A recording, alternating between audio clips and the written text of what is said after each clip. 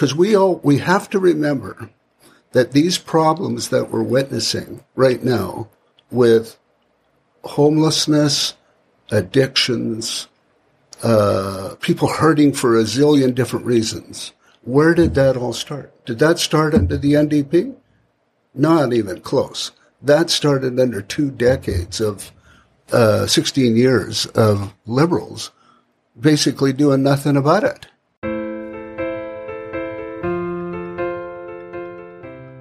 Cheers. Cheers. Thank you so much. How come you have more than... We've already begun? Yeah, we've already begun, yeah. I've noticed I'm being cheated in this interview. Oh, I forgot, it's your scotch. You chose the limit. Yeah, no, that's right, because I don't want to be drinking more than an ounce, because when I leave, I'm going to be driving. So. Operating a motor vehicle. Yeah, yes. That's right. It's a good way to start. That's right. Absolutely. I don't have anywhere to drive, so I can have more. So how's life been? Pretty good. Yeah. Pretty good. You know, doing university professor kinds of things, working on research projects. Right. Just finished a project on looking at minority attitudes towards police and looking at how those compare to non-minorities, and looking at, how that has changed or not changed over the last 2.5 decades in Canada and United States, Australia, New Zealand, the UK, and 27 countries within the European Union. Oh my gosh. So, that was an interesting study. It's one I did with my good friend and colleague, Yvon Danderand. I've heard of him. Yes. No, you have heard of him. He's one of your biggest fans, by the way. And then, working on another project with Erwin Cohen. Right. Who's always fun to work with, and doing a project on restorative justice. Awesome. And, seeing how that's changed. So the big selling point is for around policing minorities' perceptions is bringing on individuals from that culture. So in BC, it's Indigenous people is seemingly the focus, is creating those tripartite agreements, bringing on Indigenous officers. Is that the fix? Is this just what we're waiting for? Is it more complicated than that? No, I'd say it's much more complicated than that, because and we always want to be careful, because there's the first thinking is that, we're talking about systemic racism and, of course, there's that, but, it's probably better described as discrimination against people who are different. So the discrimination doesn't just rest with people from various ethnic minorities. It's also true for people who are from the LGBTQ community.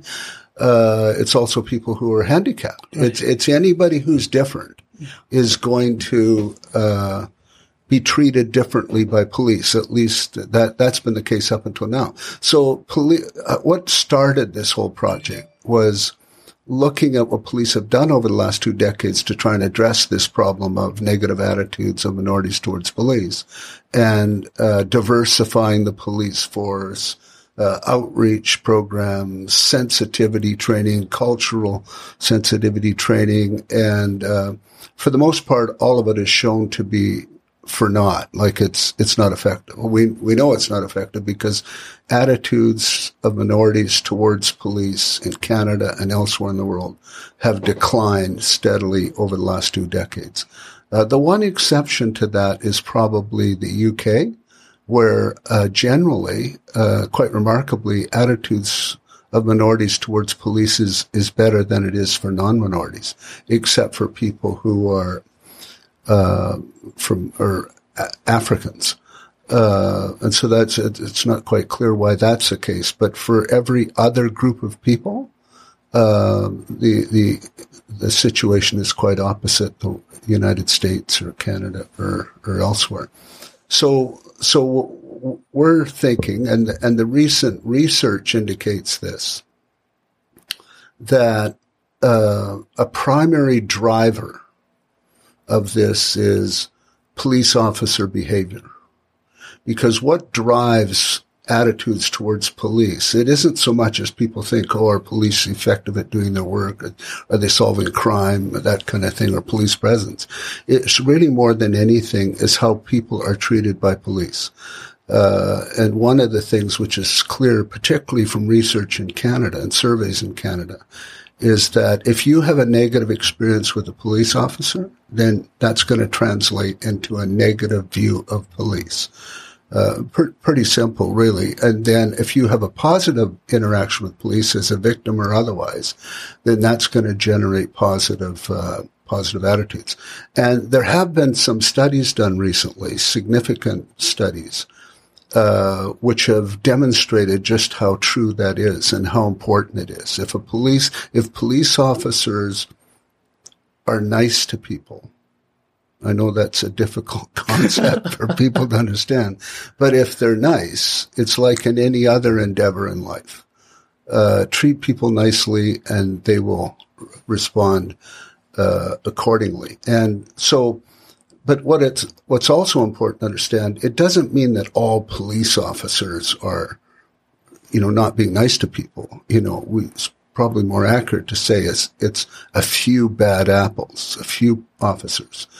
But those officers generate negative attitudes because people live vicariously through the experience of their friends and neighbors who have been mistreated by police, like the Floyd situation in the United States. Like you don't have to be the victim, right, to be outraged by that. You just have to see it on the news, and then that helps form your opinion of police. So we would probably say at this point that police, number one, all of the stuff they're doing and thinking that, we're going to diversify our police force and all of a sudden magically we're going to have, more positive attitudes towards police. That hasn't happened and it's not likely to happen. They need to be doing very different kinds of things. And one is to, it's been suggested, is to give police empathy training. You need more empathetic officers, more understanding officers. And then, of course, there's a whole debate about, whether or not you can actually teach somebody that.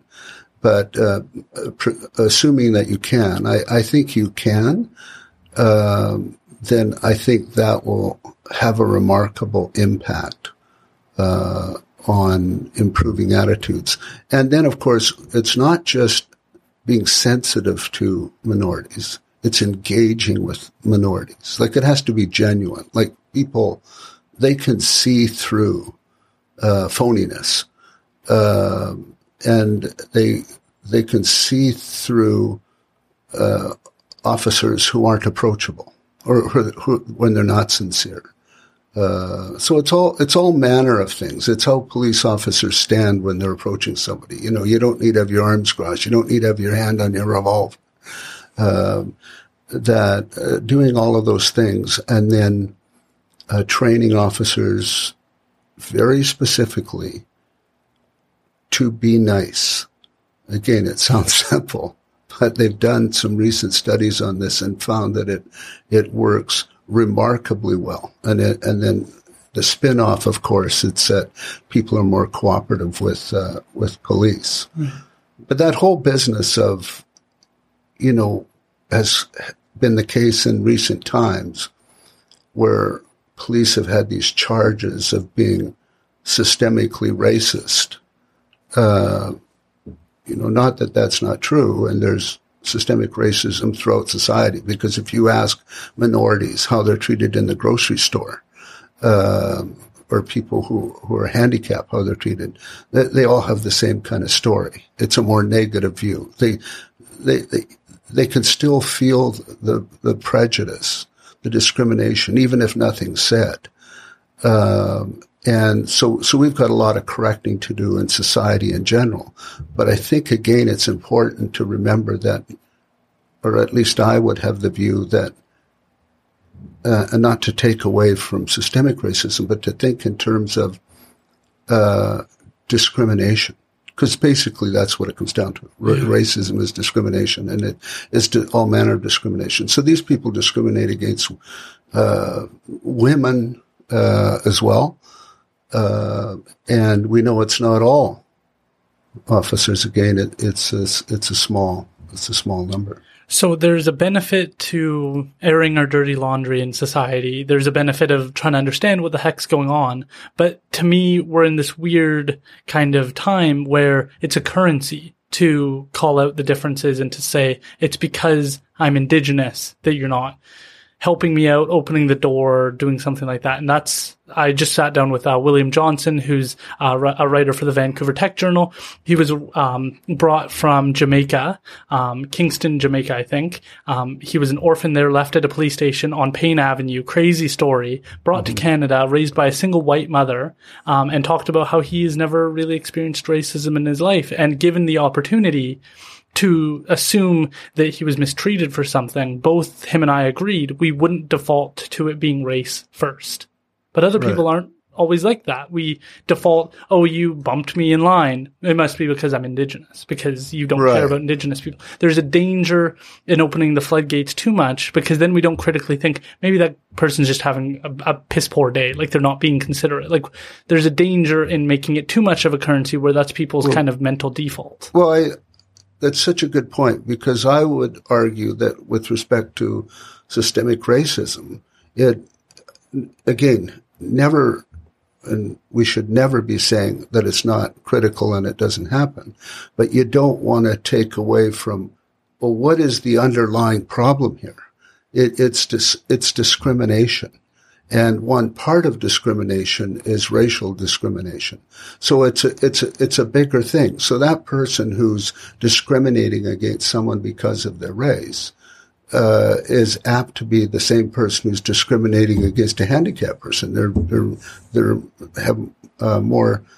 more likely to mistreat women, more likely to mistreat gay people. So there's all kinds of things that go on.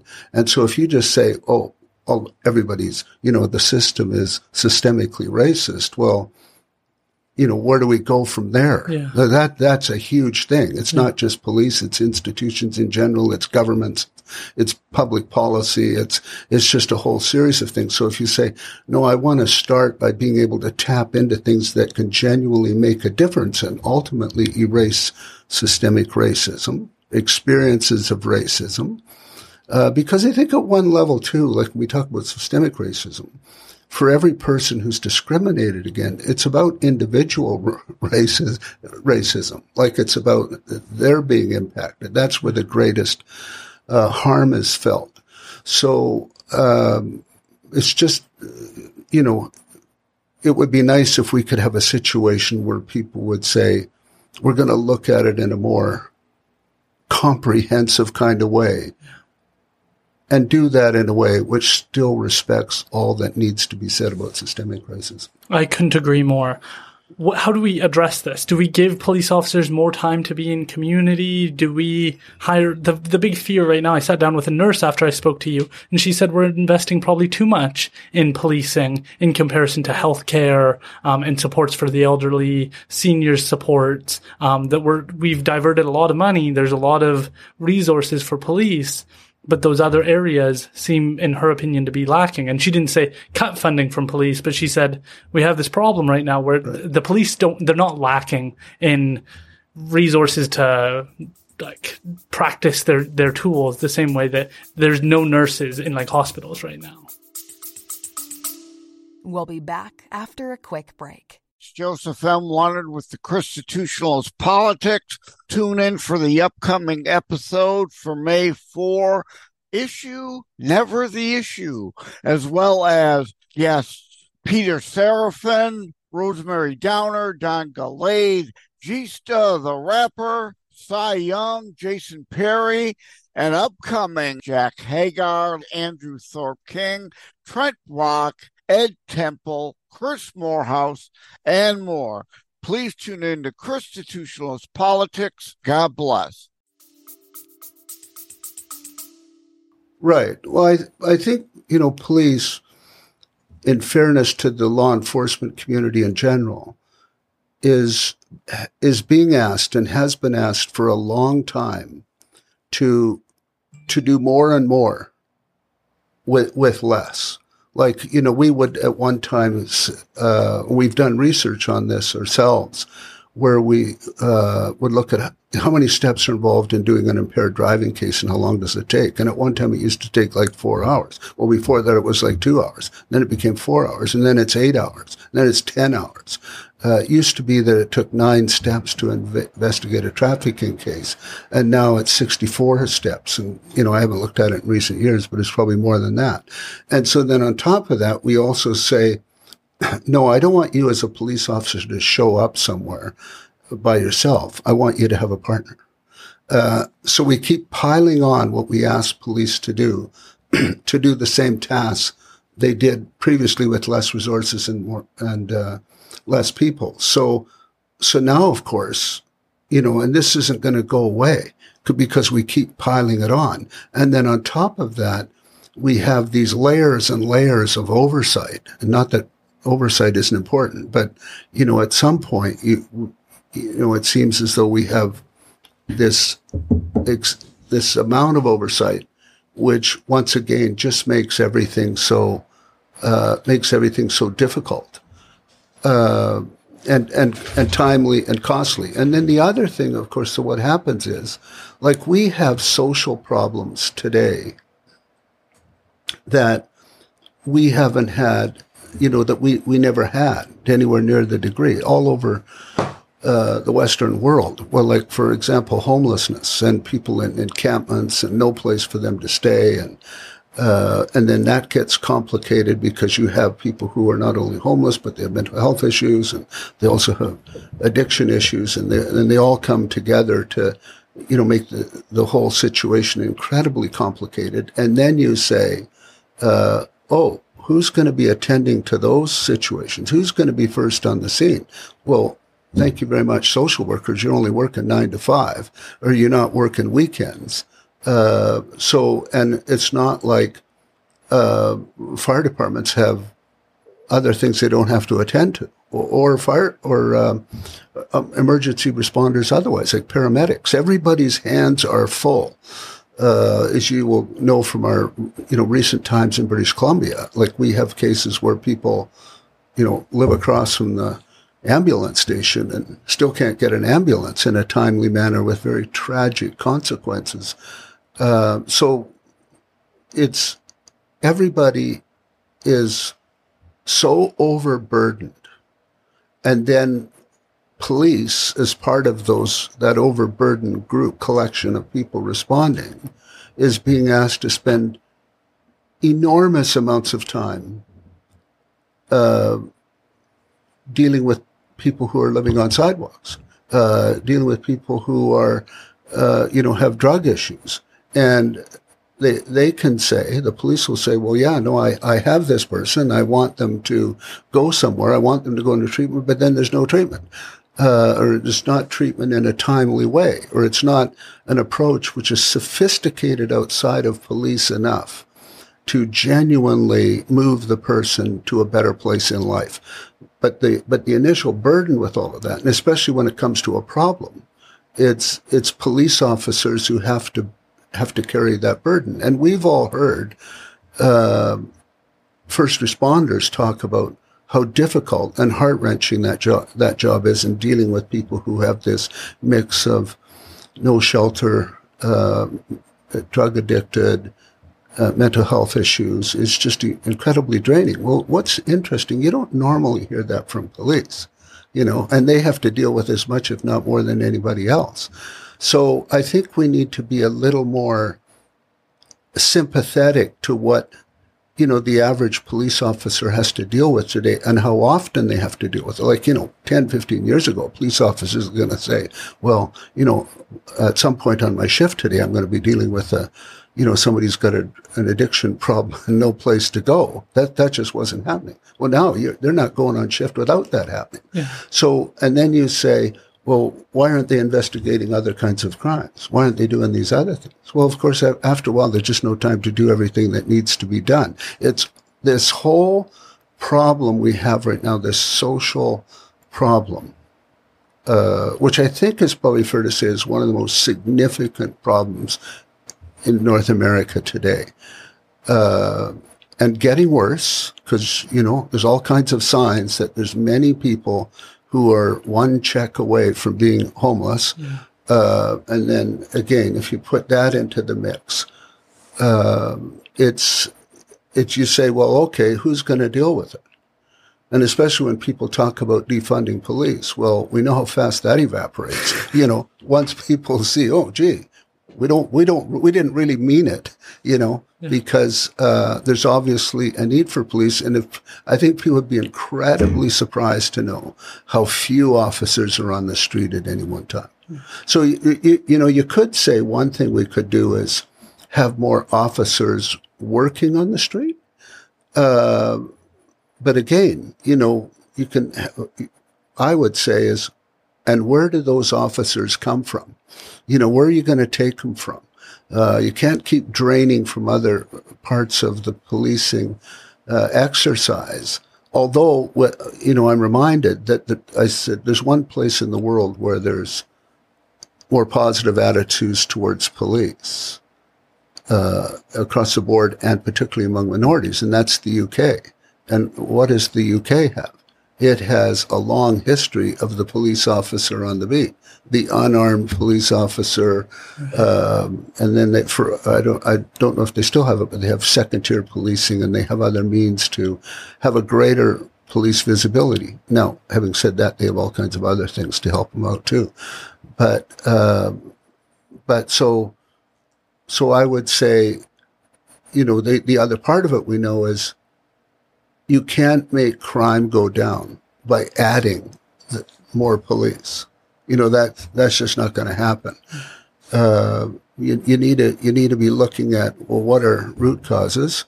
And you also need to be looking what happens with the criminal justice system. Like you can't have, as police are complaining about, cities are complaining about, people who are habitually in trouble, people who are repeat offenders with hundreds of prior convictions, and then they show up in court and they walk out a free person. This is not helpful. I'm not saying they have to be incarcerated, but to say that, you have 50 prior convictions and then we're basically doing nothing, which is what's most fair to say. Our system does nothing. The only place it begins to do something is when people get a serious amount of prison time. I'm not saying that prison should ever be a first choice, but one of the things we know for certain is that people who do get prison time, at least in Canada, people who do, who enter the federal system have a remarkably low rate of recidivism. It's a night and day difference between that and somebody who gets, an average of a 3-month sentence, which is the case otherwise. So our system is pretty crazy right now. We seem to have a shortage of nurses. We have a shortage of doctors. We don't have as many police officers. The RCMP is constantly recruiting. Feels like we're failing on a lot of fronts right now. I'm just, where do we start? What are your thoughts as seeing government working behind the scenes? Obviously, it takes time. Like the housing issue came about. Now we're starting to see these locations pop up and resources be put towards them. I just listened to Minister Eby talk, and he was talking about the idea of bringing back co-op housing, something that faded away a while ago. And he's like, well, we haven't invested in this for years. Do we attribute this to the legacy of the BC Liberals? Is the NDP just hard at work trying to fix the gaps that were left? How do we think about this problem? Because it feels tough to be proud of our healthcare system in BC right now, in our criminal justice system in BC right now. It doesn't seem like an optimistic time to be a British Columbian if you look at some of our governmental organizations. Right. Well, one of the things I wonder about and worry about is that we don't spend enough time projecting what the future is going to look like. Like, let's just take our healthcare system. Like, we are so burdened down. We don't have enough doctors. We don't have enough bed space. We don't have enough facilities for people who are needing residential care. Like once people get, over 70 and 80, they're more likely to need special care. And that care becomes very, very expensive. The older you get, the more that an individual cost the healthcare system. So here we have a situation in BC where we are going to literally double the number of people over 65 in the next 10 years. So all of a sudden, you don't even have to increase the population. You just increase that group of people over 65, and then you say to yourself, well, how are we ever going to pay for that? Because never mind residential care, people begin to have more health problems. And some of the other things which cost money are, special drugs. Like somebody will have a disorder, a type of cancer or whatever. And I can recall when I was an MLA, somebody come into my office and the drug they needed cost $1 million a year. And not only did they have the problem, his 2 children had the problem. So it's, like he's $50 million and his kids are $80 million each. So of course we would want to say, look, you're part of society and we want to pay for that too. But then at the same time, you have to say, where's that money coming from? Well, that money was never an issue 20 years ago because nobody had the cure. Nobody had the pill to fix it. So we have all of this increase in pharmaceuticals. We have all of this increase in the cost of building hospitals. And we could never build them fast enough. We could never build residential care facilities fast enough because we have people getting old too fast.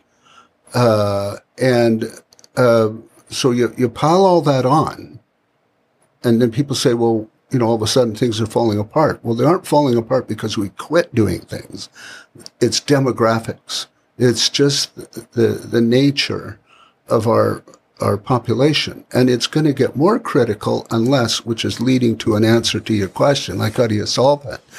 It's going to get worse for everybody unless we get serious about immigration. Now, we are somewhat serious. In fact, we can pride ourselves in being the most desirable place to come in the world to get a post-secondary education. We accept more students on student visas than anybody else. So more people want to come here from other countries. So, but it's still not enough. Like we admitted, I think in recent times, 400 plus immigrants every year of students who want to study here. So we need to ramp this up. We need to have more immigrants because if we don't, we're going to have a situation which we're moving to where we have all of these old people, and unfortunately I have to consider myself one of those. We have this population of people who are increasingly going to drain the economy and spend less money.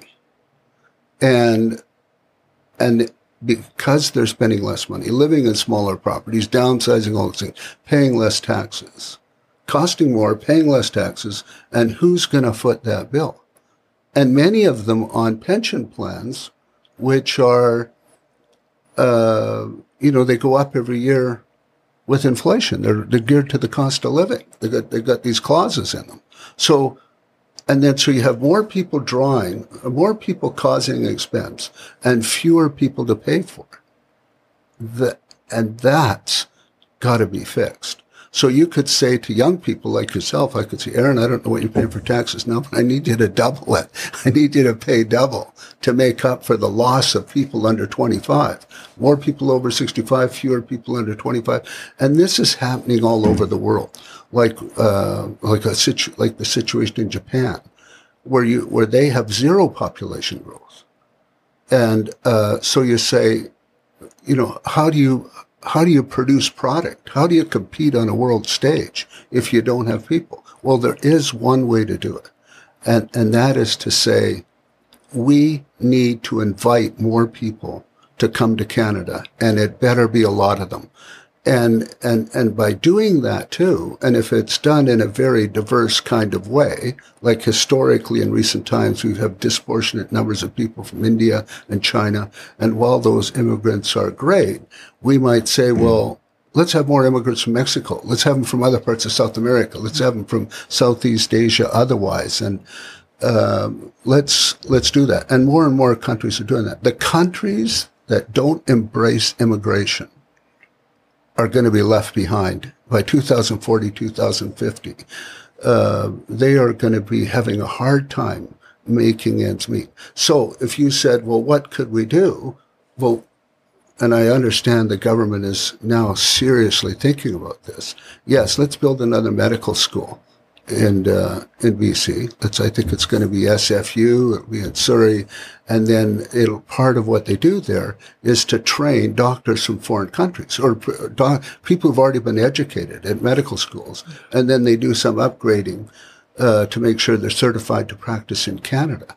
So you reduce the cost of, what it would normally cost to educate a doctor, and then you have more people. And then the bonus is we get this rich diversity of people. So you get a double whammy kind of effect. Like you have this collage of, many different ethnic cultures and people, which is to the great benefit of everybody. I mean, we're already moving there, but so that I would say that's one huge thing we can do. You want more police officers? Start attracting them from the UK and elsewhere in the world, Australia, New Zealand, the Middle East, wherever. Can I ask a politically incorrect question? Sure. The challenge I think some people feel is we are bringing people here, but they're not integrating. They're not joining our community or our sense of what it means to be a Canadian. They're staying in bubbles, in groups. They're buying properties and saying, this is now, everything is the same, but we're now our own little community. We don't need to integrate with you. We don't need to, what is the boiling pot idea? We don't need to participate in that. We will stay us, and you can stay over there. And there's this feeling that you hear people make comments, and they're, again, politically incorrect, but like, why don't you speak English? And there's this feeling that there's a disconnect in our culture growing. And I don't know if we've found the solution to that, but there is a feeling in certain stores that I've shopped at where it's like, I am not your ideal customer, and I feel it because you don't really care if I buy anything, and you're kind of looking at me like, why aren't you leaving yet? There is some sort of disconnect that I feel, and I learned about this in multiculturalism in Canada, that our goal is to have this pot melt and have you keep the best parts of your culture, and I'll keep the best parts of my culture, but we'll integrate, we'll share the best of both of them, and we'll learn from each other. And I love that idea of Canada, but it seems like some people get to come here and say, I'm good. I don't need to learn anything about your culture. I don't need to do anything that you guys do. Your viewpoints on these issues, too progressive for me. I'm not going to participate. I'll just stay over here. I'll buy my house. We'll get neighbors that are all similar to us, and you can do you and we'll do me. And that's that's one of the concerns, I think. Right. And then, what sometimes happens is ethnic minorities get ghettoized in effect. Like they're, parceled out into different neighborhoods, whatever. But in the overall scheme of things, I think multiculturalism is such an incredibly wonderful concept. And I'm reminded when we talk about, it is different in the United States, where they, it's the so-called melting pot. Well, it's interesting that they have this situation in the United States, which is different. But when Americans think in terms of more I rather than we. Canadians think in terms of we. So we still have that on our side.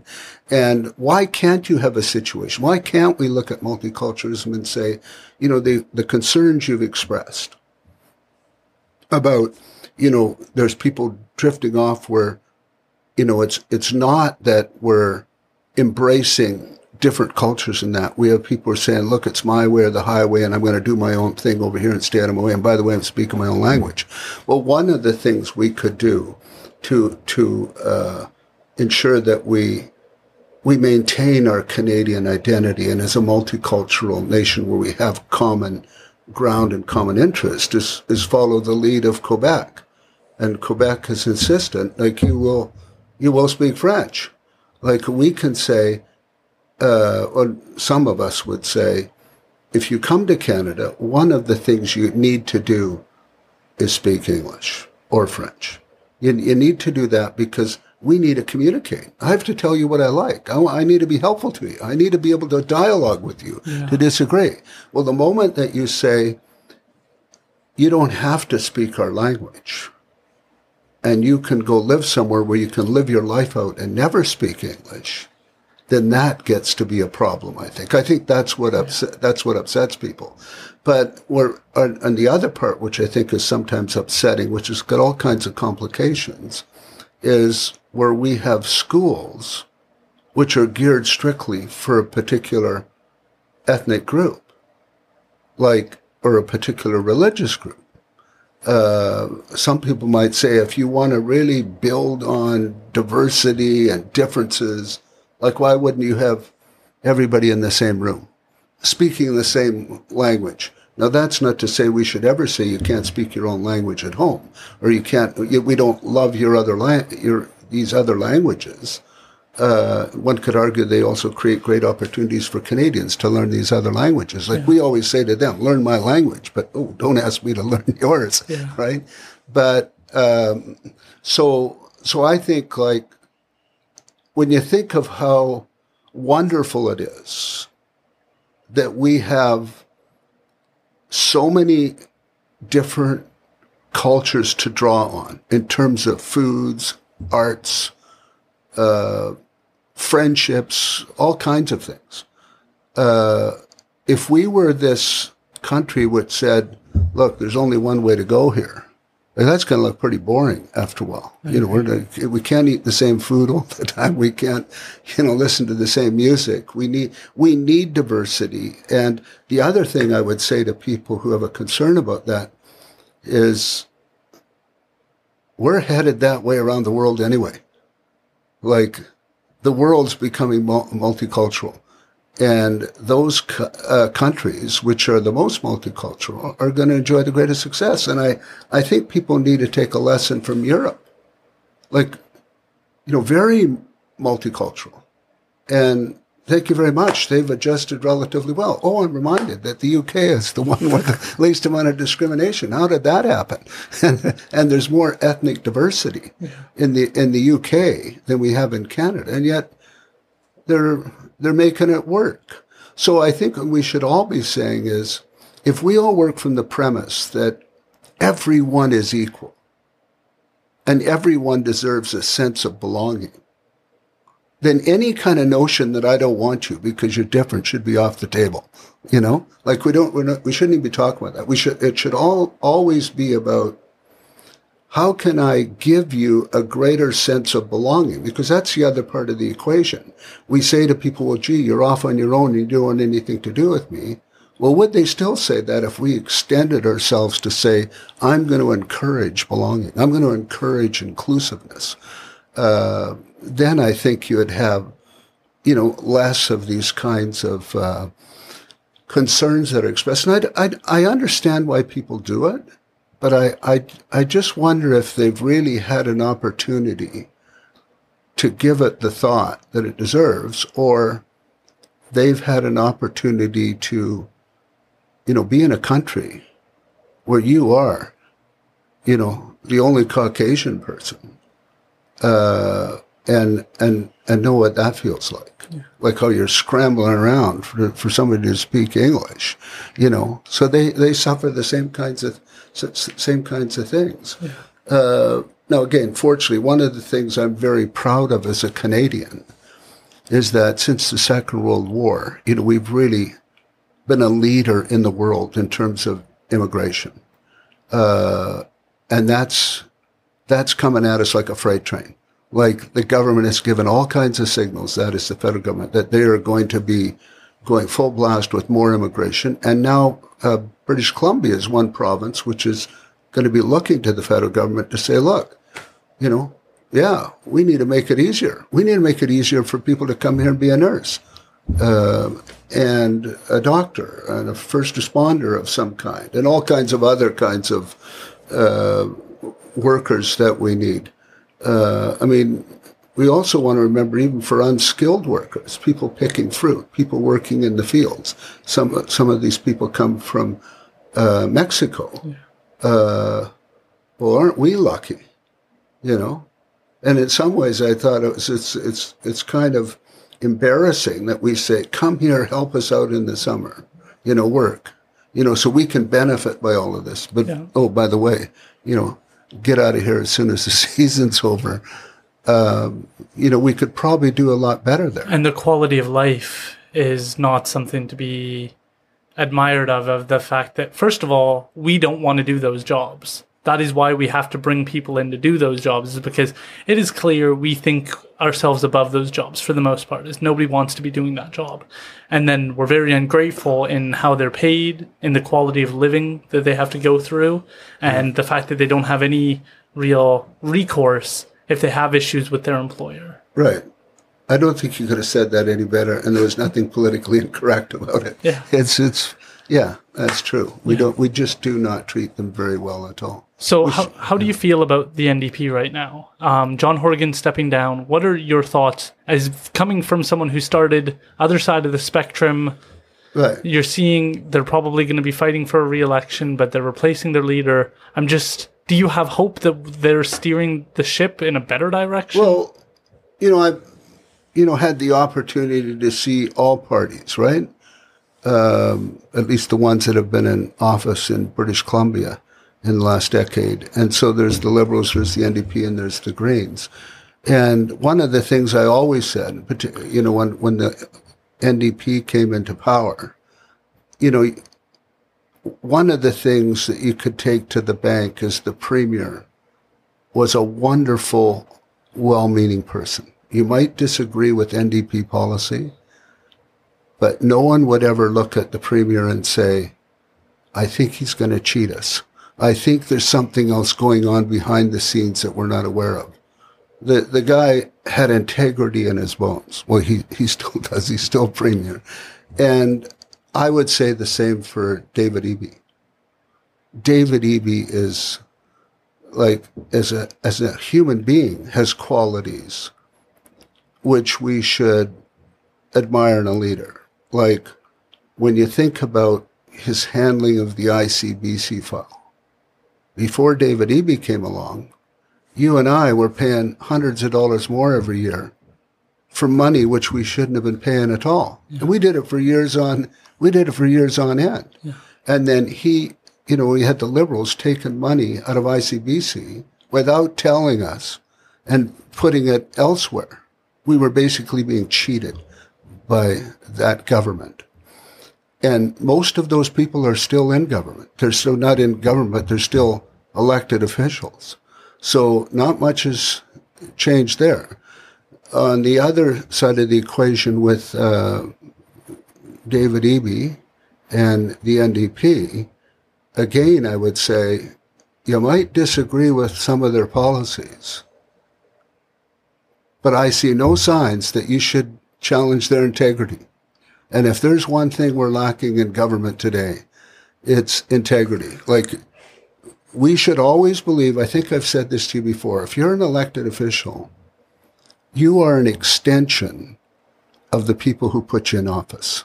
And people have the right to expect that you are going to approach your tasks, your governing, with the greatest respect to that. You are going to allow differences of opinion. Well, the Liberals just recently had somebody who disagreed with them. John Rustad, made a statement about climate change. And if you really drill down on what he said, it wasn't like he was saying, oh, there's no such thing as climate change. He did say stuff like I myself would say, I disagree with that, his view on it. But he was, as much as anything, just questioning the whole thing, just raising questions. Well, the Liberal leader didn't like that and said, you're out of here. And worse, he did what they normally do in the Liberals. He went on to vilify him. He didn't just say, we're kicking you out because we disagree. He said, he can't be trusted. Well, the individual just didn't deserve that. But that's the mindset, the way that they have a history of treating people. If you don't agree with them, you're gone. Is that the kind of government we want? Do you want a government that says it's either my way or the highway? Well, you can't possibly have that and say you represent all views. Yeah. It's always just one view. I think there's less of that in the NDP. And I think the other thing I'd say is very characteristic of David Eby is he's got the nerve to stand up, even amongst his own peers like lawyers. He did it with the whole ICBC insurance thing. like, the whole lawsuit thing, and said, we're going to do this. Well, he had to take a beating from his colleagues for that.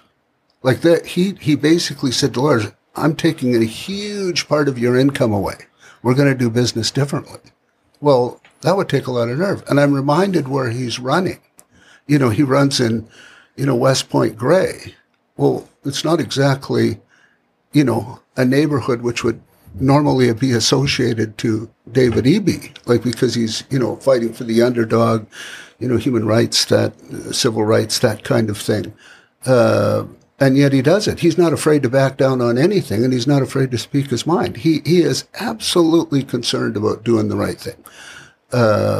And I've never, the whole time I saw him in government, he never wavered from that. I think, if I was a betting person, I would say he will absolutely win the leadership, and he will be an absolutely spectacular premier. He will do good things. He will do good things in an incredibly difficult environment because you got the housing file, you got the whole addiction thing, all of that.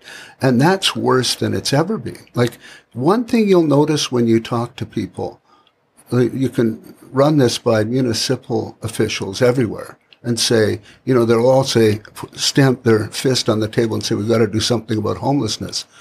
What people need to say, and what exactly do you propose that we do? And they'll all come back with the same answer. Well, it needs to be comprehensive and it needs to be wraparound service. Well, thank you for your little bit of intelligence there. But, we knew that a long time ago. The question is, what are you doing about it? So I think, what you'll see this is my prediction under David Eby, you will see more efforts to get, where the provincial government will be, not demanding, but one step short of demanding that municipalities start being more cooperative, like to start doing their part. Like, you can't have situations like they have in Maple Ridge where basically people say, not in my backyard, or that people want to get rid of it, but they're not willing to provide the land and the space to help solve these problems. So I think he will do it. And I also am reminded that his colleagues, if you will,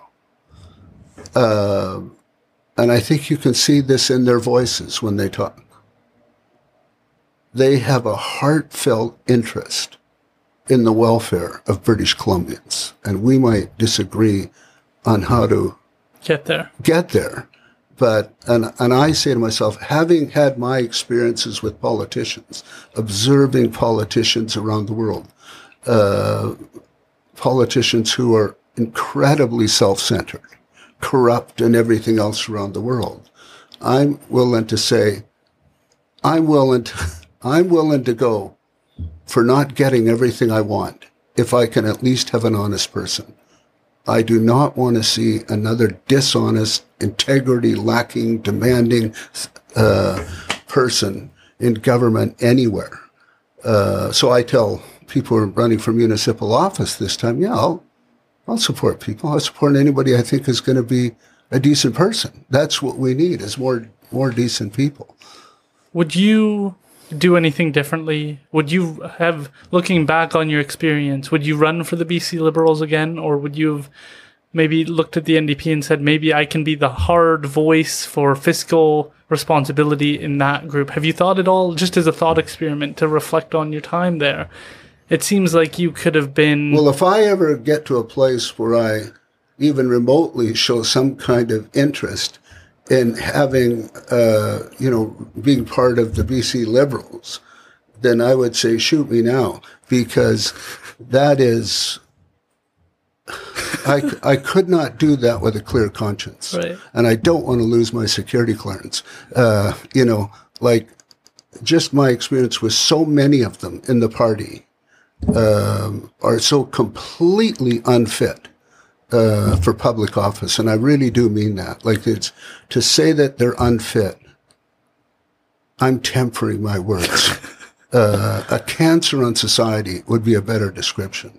If people knew the half of it, knew just a scintilla of what really goes on and goes on behind the scenes and the bullying. Are you able to talk about it now because you're not there anymore? Is there things you can give us some light on? You did before, but you wanted some things to come to a close. Well, I think I gave you some examples. I gave you one about the treatment of Mary Ellen Trappell. Yeah, I'm trying to have her on. I'd be interested to have her on. I mean, an absolutely disgraceful display of how they regard people. And, oh, by the way, that was an all-party committee. Their attitude towards, the Supreme Court decision on right to die, like saying to hell with the Supreme Court of Canada. Like, excuse me, you're lawmakers, and what makes you above the Supreme Court of Canada? But they didn't mean anything to them. Their attitudes towards various minority groups, like, they didn't say it out loud at first, but boy, did they let Laurie Thrones go do his thing for a long, long time. These bigoted views, and anybody who wasn't one of them, you're gone, you're done. Can you talk a little bit about, you almost described it as like there's henchmen. How does this system function? Because it seems like some of the worst actors aren't the people who get elected. They're not the people we know about. There's almost this whole group of people who do the bidding of... Well, they're behind the scenes. There's absolutely that. I call it, they're textbook examples of bullies, party organizers, party leaders behind the scenes.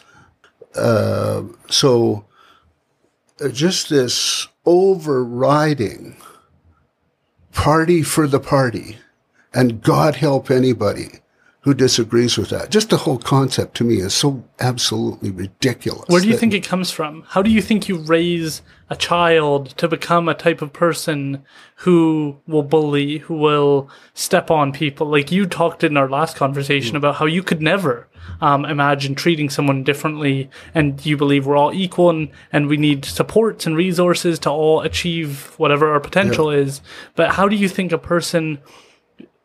we like to just demonize. We like to just say, reprehensible person, get rid of them. But how do we get here? How do we deal with a person like that? Yeah, well, I would say one of the things, I think I might have mentioned this before when we talked, people get elected to office not because people know them, but because they don't.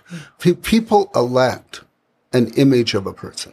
So it's all about image. So that what the person's really like is, people don't see that. They don't see those MLAs who are sleeping every day in the House, like we're supposed to be representing British Columbia. They don't see what goes on between an MLA and a minister, where, the MLA is told a big fat lie to their constituents and then, does whatever the minister wants them to do.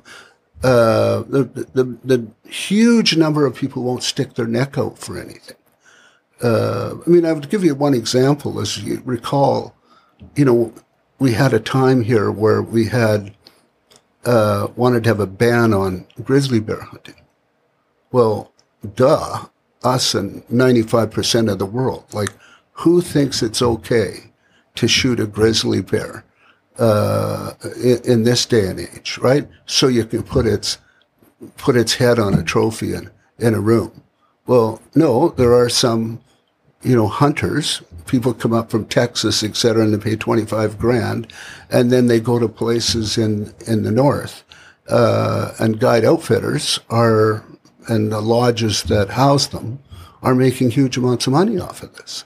So you have this situation where you say, well, there is a small group of people who would disagree. But even though the Liberals knew that, even though the Liberals knew darn well that 95% of British Columbians wanted a ban, they refused to do it. This is the fear around the 1%, right? Because only 1% of people could afford to do something like that. Well, it was the Liberals' view was, oh my God, if we allow this, some of these people will turn out to be conservatives. They'll abandon the party because some of the conservatives wouldn't mind the idea of, killing grizzly bears to put their head on the wall. But most of us say a responsible elected person would say, you know what? who are we here for? We're here for British Columbians. Yeah. And I don't even need to have a discussion with you if 95% of people want this. And whenever I would raise that issue about why we should have a ban, they wouldn't even respond to me. They wouldn't even respond in a caucus meeting. They were just like the usual tactic. Well, okay, he said something. We better watch out for him. It's another thing he's going to cause trouble about. But they just wouldn't. It was all about them. And it comes back to, I'd say, politicians doing stuff for nothing more than a political gain. I never saw a decision made while I was a Liberal that wasn't made where the first consideration wasn't political advantage. So it wouldn't matter how good your idea is. So there you get situations like you say, well, why didn't they do something about this homeless situation years ago? Why weren't they on top of that? Why weren't they helping people in need way back then, even though I was yelling and screaming about it? Because the Liberals would say, why would we help them? Why would we help them? They don't vote. There's not enough of them. It's like they used to tell me with elderly people and people in care homes. Like, it's just noise. They can't get to the polls. Isn't that the people who usually vote for them, though? Elderly people? Not if you're in a residential care home. Oh, okay. Or you're incapacitated to some degree. So it was always about, is that a vote? Yeah. And if it's not a vote. So, because we have to remember that these problems that we're witnessing right now with homelessness, addictions, people hurting for a zillion different reasons. Where did that all start? Did that start under the NDP? Not even close. That started under 2 decades of 16 years of Liberals basically doing nothing about it. They weren't helping them. Of course, the problem just keeps getting bigger and bigger and bigger. No money for treatment centers. No initiatives to recognize that housing first is a huge thing. You can't just provide housing. You got to do all kinds of other things. We would have lots of land to build this housing on if the Liberals didn't sell so damn much of it during their term in office. Right. Oh, I wonder who bought that land. Oh, that's another story. And how much did they pay for that land? And what did they resell it for shortly thereafter? So all of that, it all says to me, when I look at all of the things that they're trying to do now, like the ambulance service, all of a sudden, we have an incredible problem in the ambulance service. Well, that just didn't start in 5 years. What moron would think that was the case, right? All of these things were systemic and started long before the NDP came to power. And the NDP is saddled with trying to do something about it without the resources and the people to do it. We could all say, well, where were the Liberals when we needed to be training paramedics? Where were the Liberals when we needed to be training nurses? What was happening there? Why wasn't that happening? Why weren't they opening the doors to doctors from around the world? Why weren't they doing that? And of course, it'd be interesting to see what their answers were to that. But we know what the consequences been. Would you ever sit down with Rich Coleman, Christy Clark, in some sort of discussion format? It would just be fascinating to see how they handle just you being reasonable and talking. Like, I don't obviously agree with how they approached things. I don't like the idea that they just get to disappear into the background. And obviously if Rich is running, then he's got his own challenges. Right. But someone who knows, because the problem with sending Joe Blow journalists to go interview them is they're not going to know what you know. They're not going to be able to lay it out the way you just laid out the problems that we're facing and asking these simple questions. But you see, part of the problem is I've never had a discussion with Rich Coleman or Christy Clark or most of those people in the Liberal Party. What I have had is I've made statements and they've made statements back. We've never had a discussion because they operated in a manner where they were not interested in discussion. Like it was like our caucus meetings over and over again. Caucus meetings are supposed to be a place where you have an exchange of views and everybody gives their ideas. What a bunch of crap. The caucus meetings were 90% gobbled up with, cabinet ministers or invites from the premier's office, and then 10 minutes left at most for MLAs to say what they thought, or raise a question. And then the caucus chair would say, thank you very much, and move on to the next thing. It wasn't a discussion.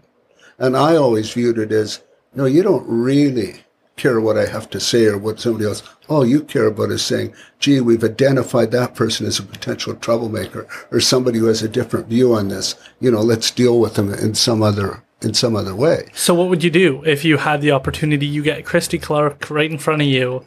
Well, how would you approach that conversation? Because the challenge we have is the world is becoming so polarized. The two sides, they don't communicate anymore. And so if you had that opportunity, what would you want to do with that time? Well, I would say it's laughable that she appeared in Alberta a few weeks back and on behalf of the Conservative Party and was talking about how they had to be less polarized in their opinions. And I thought, oh my God, like this is just, people have not, had enough connection to the Liberal Party to understand what's going on there. And I mean, again, here's the other thing that I'm always reminded of. I'm someone who becomes speaker and identifies significant wrongdoing, saying, somebody's cheating taxpayers here. And, people haven't seen the half of it, but the half of it that they can see that it's exposed. And what does the Liberal Party do? Nothing. In fact, just the opposite. They said, let's kill the messenger. Let's stop this. The leader of the Liberal Party, Andrew Wilkinson, stands up in front of a camera and says, stop this nonsense. How dare you do this to these poor people? And, they have to know what was going on. It was under their watch. That whole era of corrupt activity happened under their watch. And then, of course, what happened was, to this day, not one single Liberal has come forward and said, you know what? That was a good thing. The courts found that he was guilty. The Sergeant Arms was found guilty under the Police Act. That was appropriate to leave. Not a word. And so you have to say, what kind of integrity is that? Is that the kind of person we want in office? So again, it all comes back to me for this matter of, are you somebody who's going to behave? I know this sounds crazy because we need political parties, but are you going to behave in a nonpartisan way when it's important to do that? Like, as would be expected on an all-party committee. Would you behave in a nonpartisan way? Well, to say that the Liberal Party does that is just absolute rubbish, in my experience, quite the opposite, quite an affront to the democratic process. And, we have these people who are party whips, and I always thought a party whip is to make sure you showed up on time and all of that kind of stuff. But, oh no, a party whip is to make sure that you're not saying anything that the leader disagrees with, or you're not even raising an issue. That's the issue. It's one thing for the party to say, this is our position on something, but why can't you allow people to say, you know what? Let me start by telling you, here's our party position. And this is why I don't particularly agree with that. Doesn't mean I hate everything that they do. I'm just disagreeing with this particular thing. But in the Liberal Party, you're not allowed to disagree on anything. It's either their way or the highway. And if you don't hear it from the Premier's office, you're going to hear it from the henchmen behind the scenes, who act like mafiosa. And, they're brutal. I mean brutal. And I've been physically assaulted by one of those people. Can you say more on that? Well, I won't say more, but I hope he's listening. And there were witnesses to that assault too. Oh my gosh. And it was when I first started. So, that's just the way they operate. They're bullies. May I ask why? Why can't you say more on that? Or why do you allow a shroud of... Because it was my first political speech. The first time it was at a nomination meeting. And I said something that he didn't like. I said, I don't disagree with everything that the NDP does. I don't like the way they spend money, but I think they do a lot of great things. And he came up to me and rammed his fist into my chest and said, "Don't you ever say that again. Don't you ever say anything nice about the NDP." And he was that kind of person. But in another world, he would have been dismissed immediately. Yeah. Absolutely dismissed. He would have been walked off the property elsewhere. But oh no, he's a champion in the Liberal Party. He knows who he is.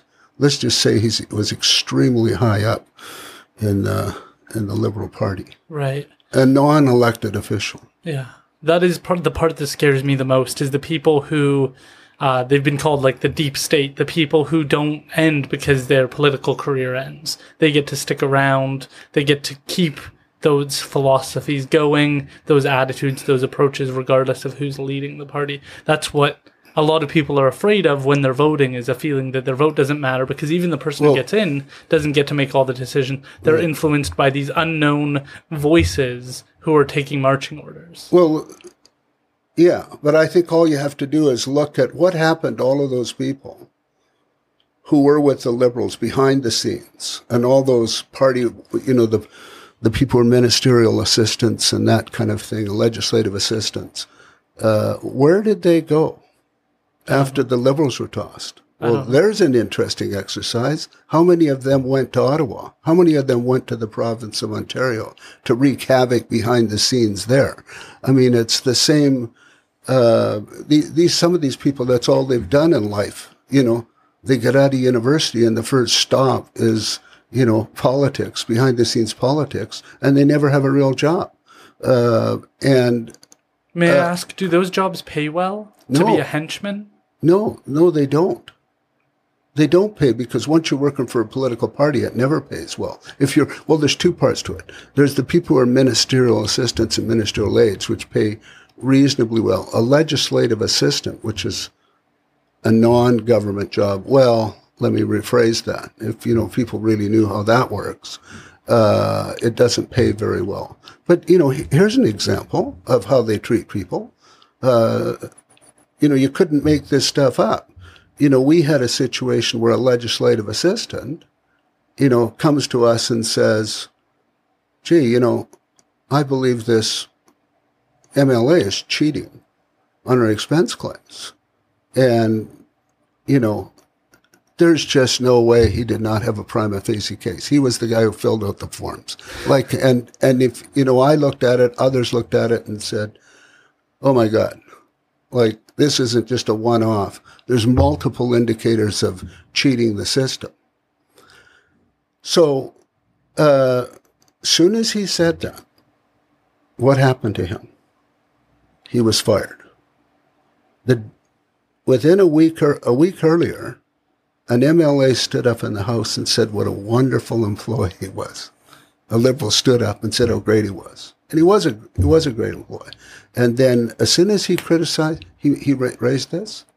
Worse, other MLAs knew about this inappropriate behavior by an MLA.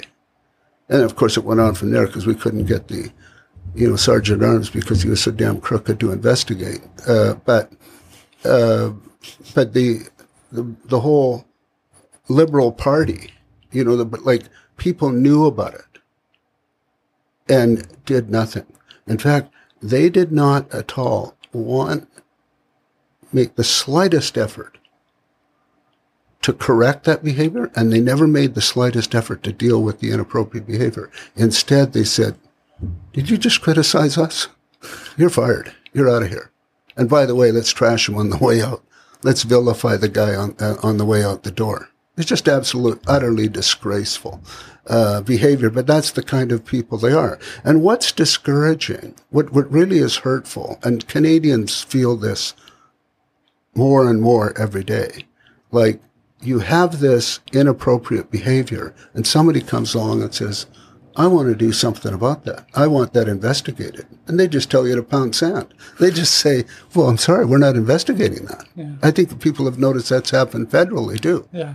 Geez, you want to investigate us? You want to look into something? Sorry, can't give you that information. It's privileged. There's all kinds of mechanisms in place. It comes back to what I said about I think I was telling you earlier about the former president of Brazil, and who's saying, corruption's okay as long as it's not investigated, because you just have to have a mechanism. He wasn't saying it to be corrupt. He was meaning this is how they get away with it. You just say, you're not going to investigate anything. Yeah. And then they're off and running. And they thrive on this stuff. Okay, I got to ask you about Brenda Lucki, but first I want to understand what ended up happening with the Sergeant in Arms. In our last conversation, you said certain things I can't talk about until the investigation's done, until the court is done, to be fair to them to finish their investigation and not impact that. What ended up happening? What was the sentencing? What were your thoughts on it? Well, the clerk got sentenced to basically house arrest, and he had to make restitution on some of the money that he misappropriated. But it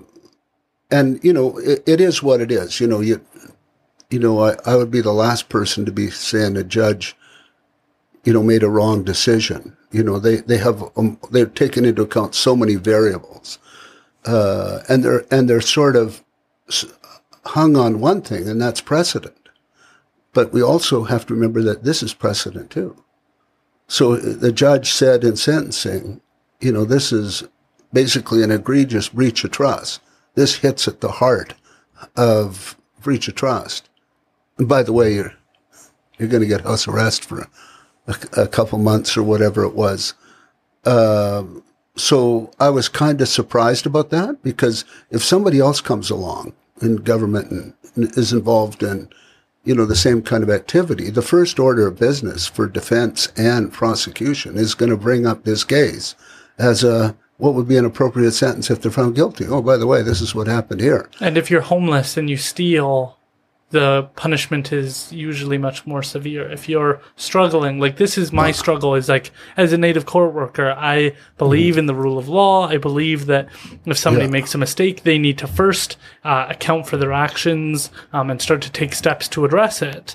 But it feels like we're much harder on people who are barely surviving in comparison to embezzling, stealing money from people. Well, a big reason for that is the person who's homeless or whatever doesn't have a lot of money.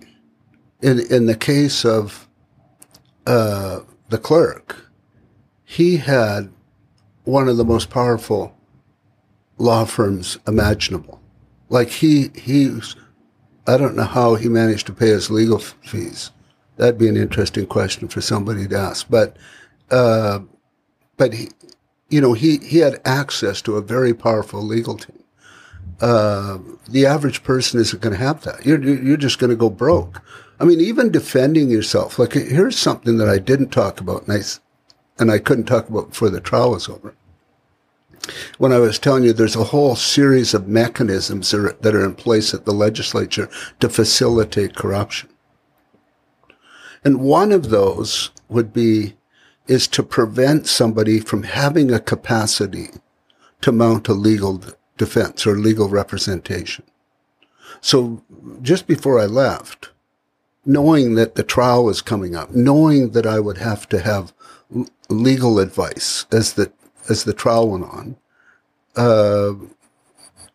I had wanted to make sure that there was legal fees to be paid, because I'm an employee in a sense, right? I'm still, so anyway, but they passed, once that issue came up, they passed a policy at the Ledge to say that legal fees would be limited to $5,000 for anyone who is just leaving office. So all I had was $5,000. So if I wanted to have any other legal representation, all of that had to come out of my own pocket. Well, as it turns out, the defense calls up. The clerk's defense calls up and needs some information that related to my job as speaker. And I had to provide it. Like, I'm not even asking for the information. I'm just providing it on my job. And the legal bill was $8,000. So the ledge says I'm responsible for the additional $3,000. And I'm thinking, what is going on here? But the big lesson is it works, because that would make me very, very reluctant to do anything, because they have this big machine that'll just come down and stomp on you and say, we'll sue you into the Stone Age, and you don't have the money to defend yourself. It was ironic, because I'm thinking, well, here I am, having to pay my own legal bills on something which has got nothing to do with me. It was them requesting the information. It's bizarre. And they paid a $6 million legal fee for the two Liberal staffers who were involved in the BC rail scandal. Like, I'm thinking, like, crazy stuff, and I would wonder how much more legal bills they paid on other matters, or managed to find a way to pay them. But in my case, on something so significant, they knew full well that this was going to go to court, knew full well that it wasn't realistic to expect that I wouldn't have legal representation. All those people who appeared before the Cullen Commission had legal representation. But here they were going to make me pay it on my own. Now, fortunately, I had a great law firm, a big law firm, and the law firm said, tell them to pound sand, we'll pay for it, we're not going to make you pay the extra money. But I thought, God, I hope nothing else comes up, because, we're talking, it could, in a matter of months, go to a couple $100,000. And, who's going to pay for that? So, but it's another sign of how outrageously awful they are in their treatment of people. And I stamped up and down and said, I can't believe you're doing this. And, that passed with the blessing of even people like the Green Party. Like, I thought, this is crazy stuff. They know this is a way to facilitate corruption. And I would say to all of them today, if they're listening, not that they ever listen to anybody, because they're not looking in a mirror, but, I would say that I would ask them that to justify why that would be a reasonable decision and why that wouldn't be a facilitator of corruption. Like, it is a full-blown, like, I thought I had seen everything. I made a list of 30 things which facilitate corruption at legislatures. And I thought, man, this is the ultimate, because all of these other things you can correct, but this really stops you from talking. Like, so what could also happen, I could leave and say, by the way, I want to tell you about 5 other things that I'm aware of that happened at the ledge which involved illegal activity. Well, the first thing I'm going to say to myself is, better not say anything. Somebody's going to sue me. And why will they sue me? Well, they don't care whether they win or not. They're just going to sue me into the Stone Age to punish me. Right. Once again, it comes back to God help the poor person, because you're getting nothing. If the person who doesn't have money, who doesn't have the wherewithal, isn't articulate, doesn't have connections, they're just going to steamroll over you. If people just knew the half of how they do it. So anyway, so the trial goes on, with the clerk. Going back to your first question, got off. I think it was too much of the scotch, maybe, but. The clerk's trial's going on, and I'm listening to the trial. I wasn't there. And, remembering that the person's, getting charged for activities which happened before I even got there.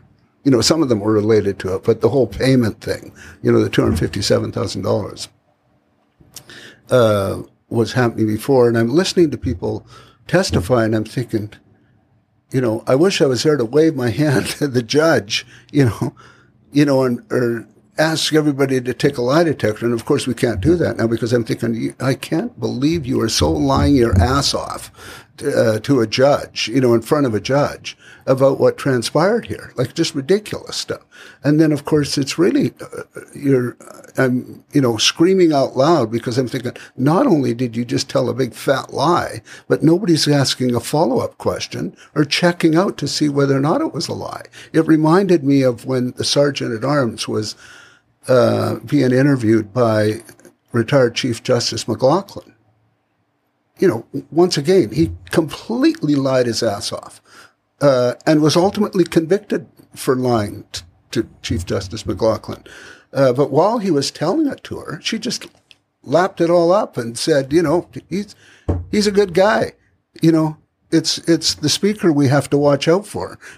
Her view was, she was very explicit that what would have been better is if I had gone to him, if I had gone to, the clerk and through the clerk in normal channels. Well, really, that would have worked well. I got a corrupt cop and I'm supposed to go to a corrupt cop and, say, look, I want this fixed. Well, that's precisely how it ended up as it did because he was a corrupt cop and he wouldn't do anything about it, right? So that whole business of people lying to authorities, and of course the clerk doing the same thing, and other people lying, whether it was McLaughlin or it was the court case of the clerk, I'm thinking like, I just cannot believe my ears. I can't believe I'm listening to this. But then, of course, what happens to the person who's making the accusation? It's out of your hands. It's either the police are looking after it, the prosecutor is looking after it, and there's no place for an outsider to come in later in the middle of a court case and saying, excuse me. And then, of course, all kinds of things gets left off the table. Like one of the things I didn't tell you, but I certainly don't mind saying it now because there's certainly plenty of evidence to show that it actually did happen. The $257,000 payout. Well, how did I ever find out about that? I found out about it because he tried to do it again. He absolutely tried to do it for a lot more money, and not just for him, but for the Sergeant at Arms. And when it came to me, I'm thinking, well, this total package amounted to more than $1 million, so-called retirement benefit. And I thought, I better sign this so I have it right. I have proof that he actually did it. Well, then it became a big deal later with lawyers that I signed this thing. And I'm thinking, well, I'm only signing it. If I could sign it that fast, I can rescind it that fast too. But normally that would have had to go through a committee. It was very clear the policies are clear. Well, he completely skated on that. Nothing ever happened. But it was further illustration about his deceptiveness and dishonesty. Like, I won't get into the details, but he went to great lengths to try and protect that investment. So there's all this stuff that you also know about, and it never sees the light of day. Like, people look at it, okay, it's not clear whether or not he was entitled to it. He didn't really know. It was as the judge said, it was a conflict of interest. Well, I'm thinking it was probably more than that because he tried to do it twice, Does it impact, does the outcome watching it happen, did you have more faith in our justice system prior and go, oh no, look at the holes? Did you think it was going to go different than it did in terms of some honesty? Well, I've said to many police officers since, like, I have a greater appreciation of their frustrations in investigating something. That's for starters. Like in Canada, it's not an offense to lie to police. That's one issue, which is a bit of a problem. I did not know that. No, that's true. You can lie to police. You just can't obstruct justice. That just put a knot in my stomach. I was just like, what? Make you throw up or what? But that's the case, right? So you can't obstruct justice, but it's not an offense to lie to police. So that's a problem. So people just lie their ass off. That's one. And police told me that right off the bat. They know they're going to be faced with that kind of nonsense. And then, of course, everything that's considered by police in an investigation is ultimately packaged so that it's going to a prosecutor or prosecutors for consideration for a charge in BC. If it was in another province, the police themselves could recommend the charge. Yeah. But in BC, it doesn't work like that. So then it goes to a prosecutor. And what is the prosecutor going to do? Well, number one, the prosecutor doesn't want to take on a case they're not going to win. So it's supposed to be, there has to be substantial likelihood of conviction. Well, we know what really happens there. It's like there has to be an absolute likelihood of conviction. Otherwise, why would they do it, right? I'm not saying that they push it that far, but some people say that they would, or the danger is that they would. So you're hiving lots of stuff off the table right there. And then once it goes through the court process, the judge will consider the charges and, let's narrow this down, narrow that down, back and forth between police, between prosecutor and defense. And it gets narrowed down to where at the end of the day, the truth is on one side of the table. And the results of the legal machinery is on the other side of the table. And they don't necessarily match up. Now, that's not to say that it's, at the end of the day, it's a dishonest result, but it's never a full picture, full accounting. It's all colored by what's required by our justice system. Where does justice fit in on those two things? Truth, legal system, where is the justice? Well, I've said goodbye to that. I'm so disappointed in our criminal justice system, overall in terms of its capacity to do all the kinds of investigation that's needed.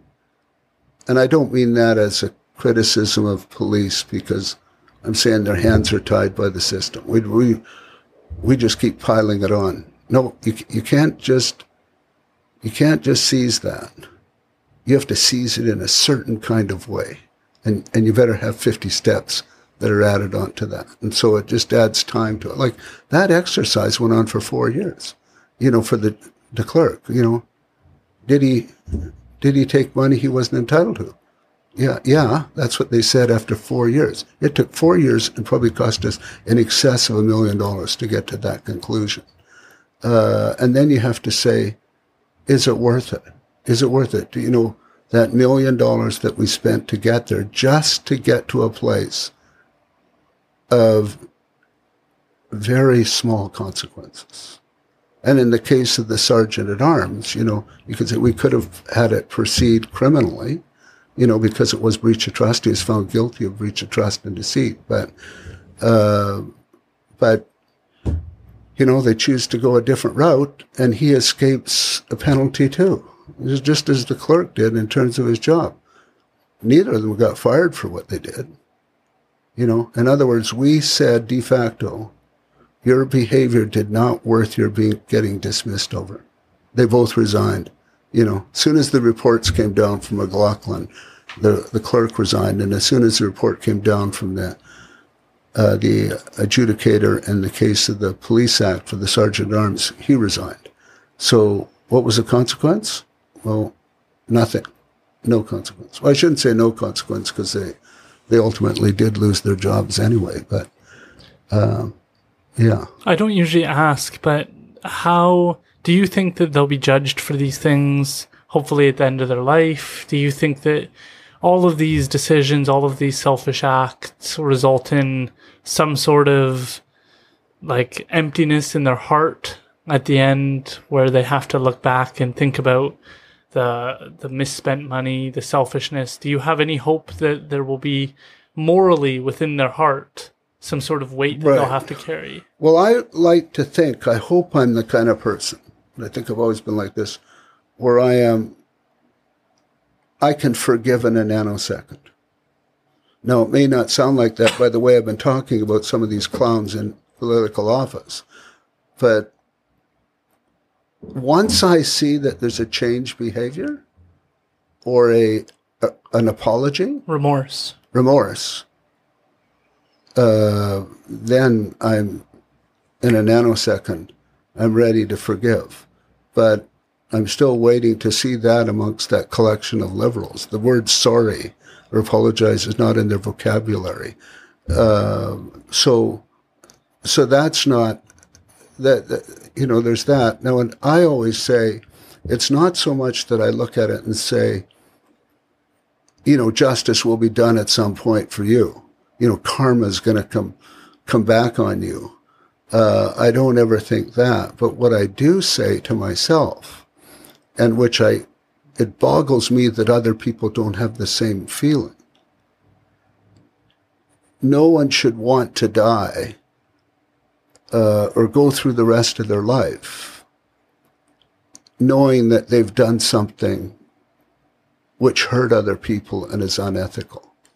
And so I always liken this when, you know, as a politician, you absolutely have the opportunity to do corrupt things. People are going to come to you and say, look, you do this for me, I'll put money in a bank account. Like, that absolutely happens. I never would have believed that before I went into politics, but it does. And you think, like, who the heck are you crazy? I had people do that, come to me and offer me money.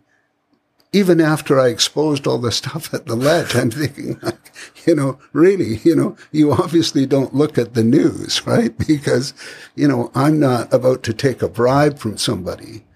But were you ever afraid that there was a goal to tarnish your reputation, tie you to something, and discredit you by offering that money? Because if I'm corrupt and evil, I'm thinking, hey, you know what, he's stirring up a bunch of stuff. Let's offer him a couple $100,000. Let's put it in a nice bank account in the Cayman Islands, and then if he ever does speak up again, well, we've got the key to keeping his mouth shut. Well, I mean, obviously, when you think of why I shouldn't do something, why you should go on the side of right, you think of, well, there's a multiplicity of reasons. And that thought, you know, because, you know, I'm a criminologist, I'm always thinking, well, what the hell's really going on here, right? What is somebody trying to do? Because this is so bizarre.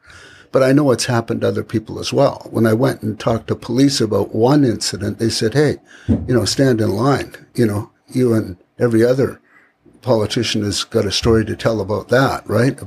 And of course, people never get convicted. You know, the person who's offering the bribe, because they just say, well, they must have misunderstood me because I didn't mean that at all. I'm not that stupid, blah, blah, blah, blah, blah. And there's sophisticated ways to do it anyway if somebody wanted to do that. They don't have to be as blatant as some of these people were. But one reason for, you know, again, it comes down to doing the right thing. So it's not that I say to myself, gee, you know, one day you're going to regret this. Because I do believe they'll feel regret. I can't imagine they wouldn't. Like, I mean, I feel regret just even thinking about it, right? You know, just like, you know, I would never want to be in a situation where I have to carry that. Like, the other thing that really boggles me is what kind of person could live knowing that they did a corrupt practice. Yeah. Like, you know you're corrupt. So there's a possibility it could come back to haunt you. It must be the same kind of feeling as killing somebody. You know, it's a similar kind of feeling. Like you've done something because it's not undoable. You can't be involved in a corrupt act and then raise your hand 3 years later and say, guess what I did? You know, I didn't mean it. It was an accident. But then on the other hand, the kind of people that some of these people are, I would just say it's a way of life. They're just... And you have to kind of create the mindset that other people are doing it, and I'm just playing ball. I'm just getting along, and this is an opportunity for me. And you have to justify it in some sort of way that you're not unique, that you're not as bad as you think you are. All politicians are like this, and this is just the norm. Yeah, but I don't even think they get that because I think they're dirty before they start. Like, one thing I'm absolutely convinced about is people do not get into politics because they want to help people. They want to make a difference. They want to make things better. Like, are there some of those people? Absolutely, there's some of those people. But for the most part, the vast majority, they're in it completely and utterly for their own personal gain. Without a doubt. At least that's my experience. Like the idea of saying, I want to make a difference. I would ask some of them, here would be an interesting study for somebody to do, is survey former politicians and say, I need you to write me a list of all of the things you've done, contributions. How did you as an individual make a difference? Who did you help? Give me some names. Give me some projects. Tell me about something that you did. And you'll find that most of them won't be able to come up with one damn thing. And the kind of stuff they come up with is really not stuff that they've done. It's stuff that it's people who work in the ministry behind the scenes, that kind of stuff. Yeah. They could probably come up with a list fairly fast of the stuff they shouldn't have done. Because it seems to be very common for politicians when they leave office to say, if I had to do it over again, the one wish I would do, thing I should have done was I should have spoke up more. I should have been more my own person. Well, thank you for telling that after serving 1 or 2 terms, right? Yeah. I think that's the problem also, is that we make politicians be adaptable to so many different types of people. Like, even just watching David Eby, who obviously we've agreed is a pretty great person, has to adapt to some person complaining about a problem that he might not have any control over fixing. But he can't go, it's actually incorrect, you don't understand the whole logistics. He has to go, right, I'm so sorry to hear that, and that's got to be really challenging for you and your family. So what the NDP's platform is, you have to be smooth. You have to be, right. Have some gravitas and adapt. And then you take that skill set and you go into a room filled with other people, and some of them are hammers and want you to adapt and want you to do exactly what I have to say. And right. then you're bringing that same, it sounds like you do have a problem there, and I'd be happy to help. And we could just take a few steps here, there, and the other place, and we can improve the circumstances. And so you're taking people who are very adaptable and putting them in a room filled with people who are maybe like sharks, who are very strategic and commanding a room. And now they're not the type of people who go, I'm going to disagree with you there, and let's have a debate about it, and let's go up on stage and let everybody hear it, and let's go through the issues.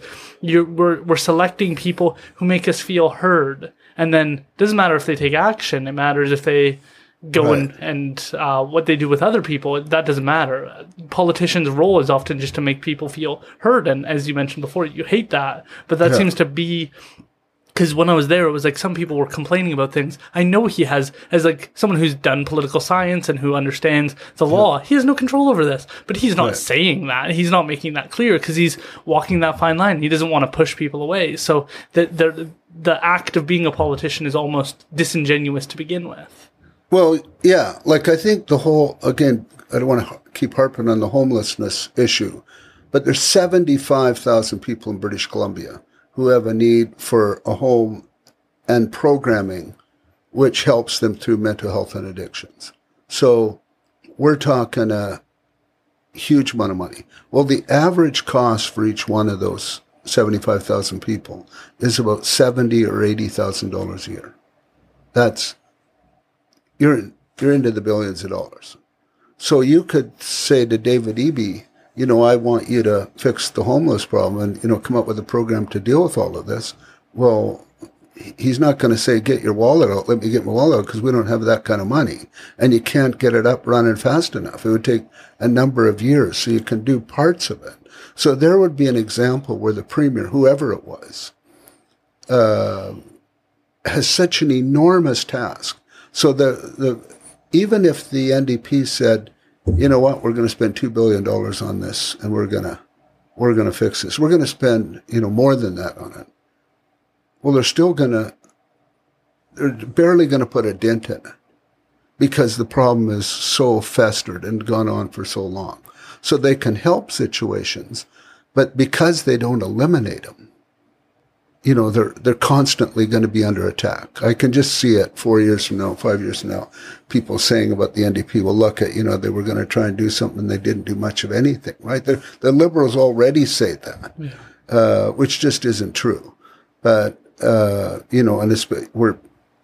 especially if you did comparing time periods to time periods and say, well, what did the Liberals do under their watch? I think it's people in political office are always faced with these enormous challenges.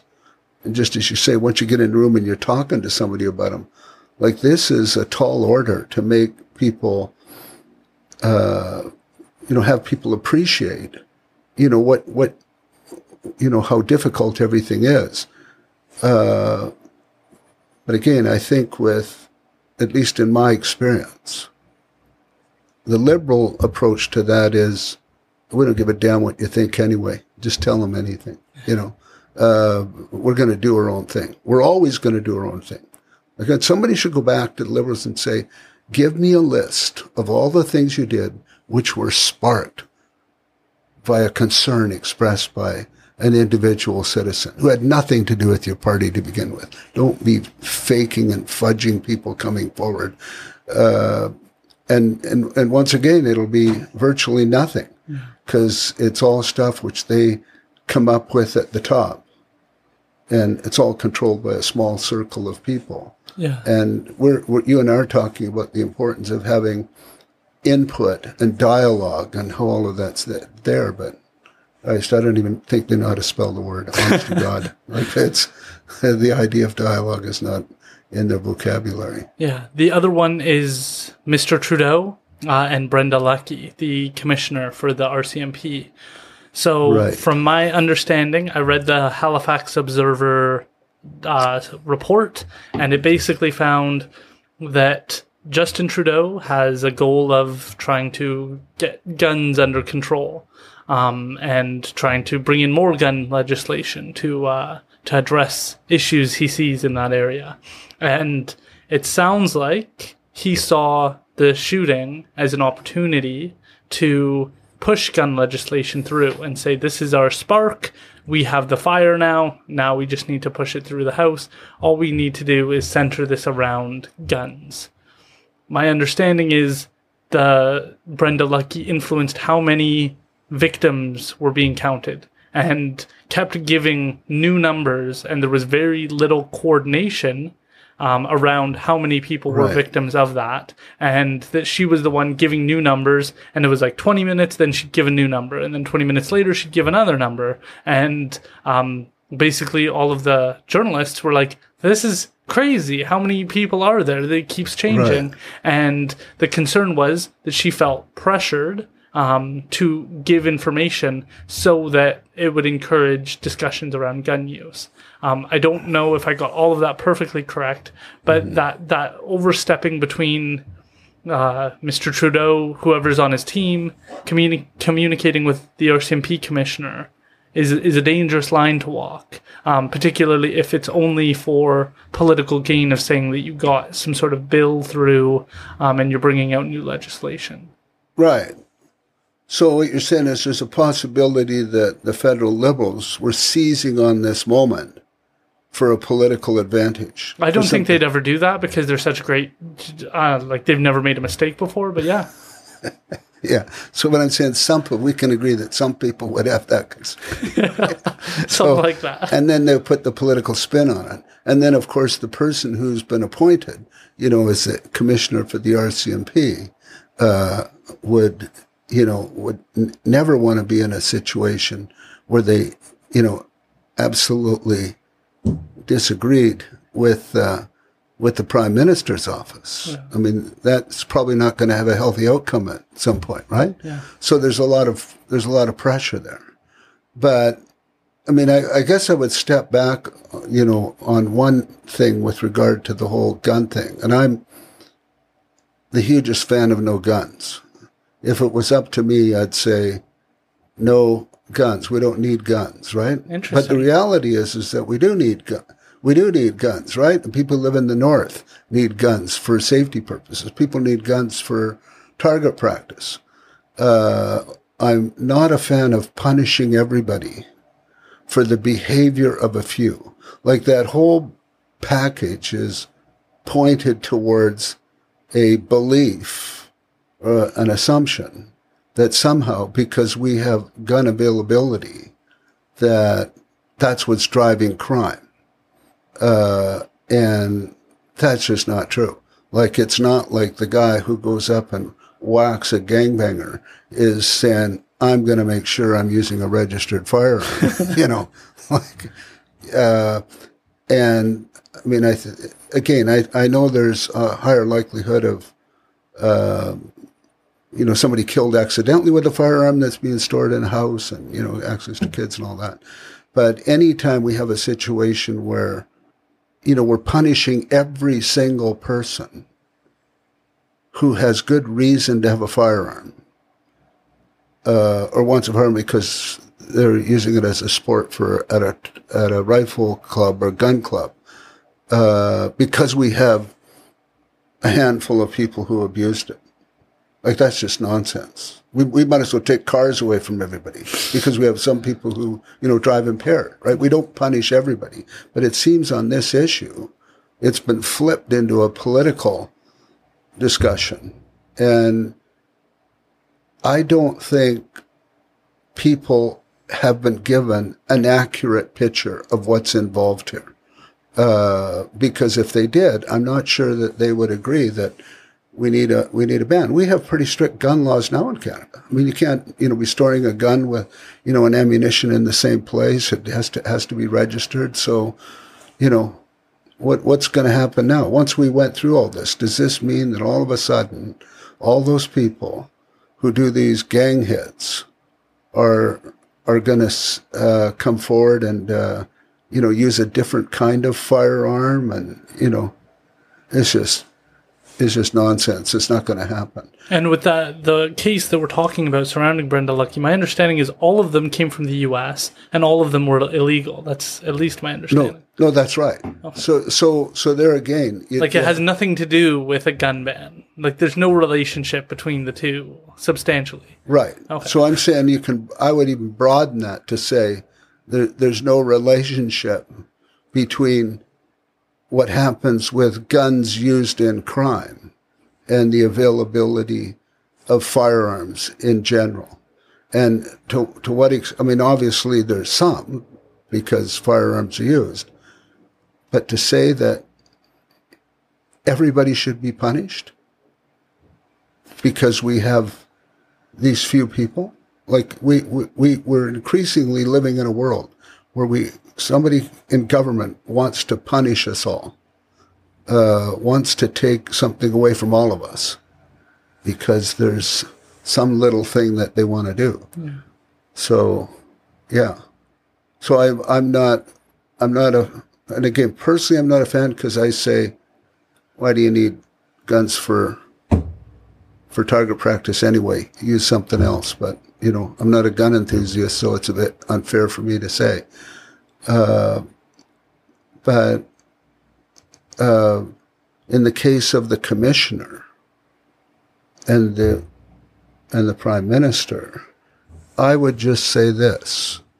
It's my understanding when Pierre Elliott Trudeau was prime minister, on his first or second day in office, he made a point of calling up the then commissioner for the RCMP and asking him to come over to his office in the Parliament buildings.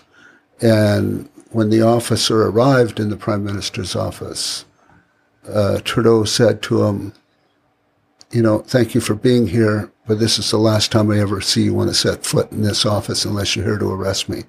You have your job to do, I have mine, and we should not be crossing paths. We should not be communicating with one another. Like, they're completely separate. Like, what a wonderful concept, right? But of course, over the years, there's all kinds of suspicion that that's changed to where, yes, you're appointed as a commissioner of the RCMP and you're expected to do your own thing.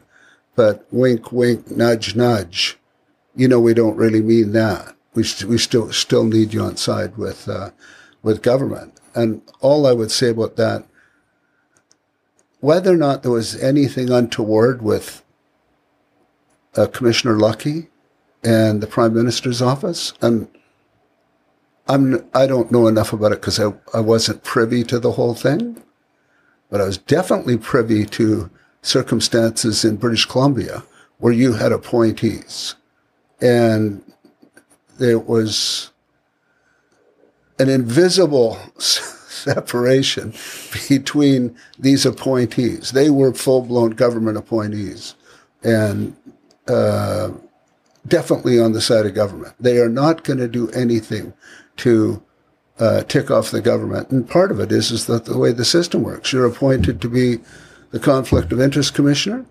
for a period of years. Well, why are you going to behave yourself for 5 years? Because you're not going to get reappointed for another 5 years, right? That kind of thing.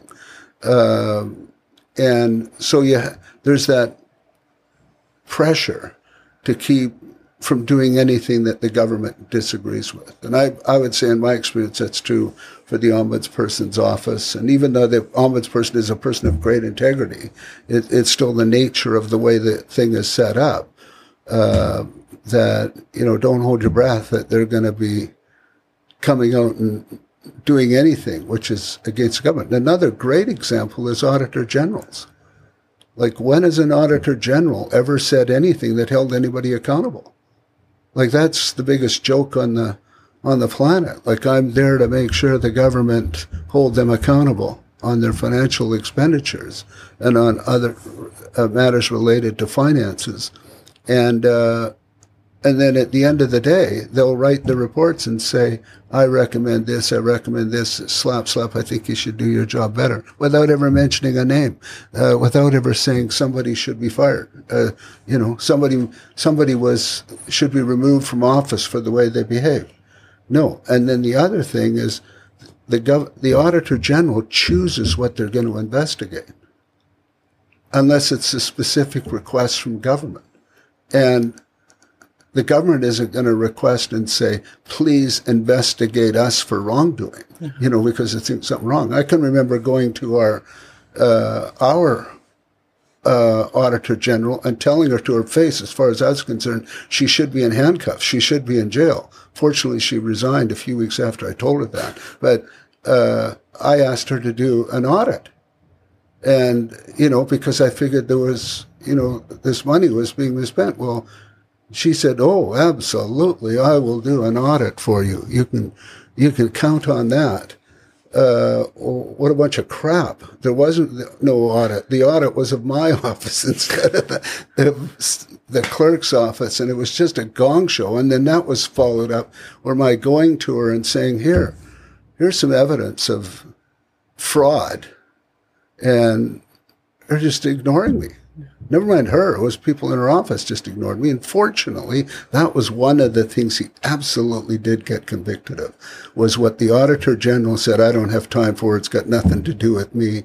And of course she wasn't going to do that because, all her buddies were, in the pool of, doing these nefarious activities. So, the only way I think you could correct this problem, you could correct a lot of problems, is to say you have an oversight committee. We do so-called have that with the Senate, right? An independent Senate, which says, okay, you've just passed this legislation. Well, let's do a second look at it to see if it can pass muster otherwise. But you could do, have oversight committees of, activities for BC Hydro, for example, because there's been lots of concern about, the way they do business or the way the government asks them to do business. See. Yeah. And then, or run-of-the-river projects, which cost a few dollars, but not that that's BC Hydro's fault. It's government, getting them to do things. But if you had a committee, like, just say, for example, I said, Aaron, I need you and 10 other people I need you to be an oversight body to make sure that they're not cheating us on our taxes, that it's money reasonably well spent. You can ask any questions you want, get any expertise you want. And so if I ask you to do that, and I'm going to pay you a per diem to do that, what vested interest do you have? If I tell you you're going to do it for 5 years and you're not getting reappointed, forget it. It's not happening. There's no reappointment. Well, you're not connected to any party. You're not, you're just doing it because it's a very clear thing, just like we ask a judge to look at a case. But the moment I say, I'm appointing you as a member of the government, that's a different situation. Because it's long-term. And it's a political appointment. I'm saying there should be almost like an agency where you could say, I'm not, an agency where you're not, it's not connected to anybody. And so that you get a very genuine view of things, a very genuine audit of many different kinds of what's going on. We could do that. Yeesh, this is a heavy topic. I'm just interested. Do you plan on doing something more in the future? Your voice seems so important on these issues, and I'm just interested. You offer a lot of insight. You have an understanding of these issues where most people can only make guesses on the internal structures of these mechanisms, these governmental organizations. Have you thought about hosting something, No, I guess, I still am busy doing my research, the academic stuff, which is all fun stuff, right? And, with all of the people you connect to on those research projects, this, it's all well-meaning, everybody has everybody else's interests at heart. It's just fun. It's academia. The other kinds of things, I think it's what I've come to think is it's important to be supportive of people that you think have integrity to run for office, because, not everybody wants to do it. It's not a pleasant exercise. And so, in fact, I've said, I know somebody here who's running for council in Chilliwack. I don't even live in Chilliwack, but I heard he was running, and I thought, well, shit, I'll support that person financially, and for no other reason that I have confidence in him. I trust him. And to take a guess on who that is? It might be Jared Mumford, but I don't know if that's who you were thinking of. That wasn't who I was going to guess. I was going to guess Bud, just because he was the RCMP. Oh, Bud, no. I haven't talked to him for a long time. Oh, Jared. I know Jared. Yeah. Jared's great, yeah. So I think he's very sincere about what he does. So I'm thinking you can influence things that way. So in Abbotsford, I have people that I say, I'll support you. Yeah. You can put a sign on my lawn. Yeah. Because I want to see you in office. So yeah, that's interesting. I hear CTV's hiring.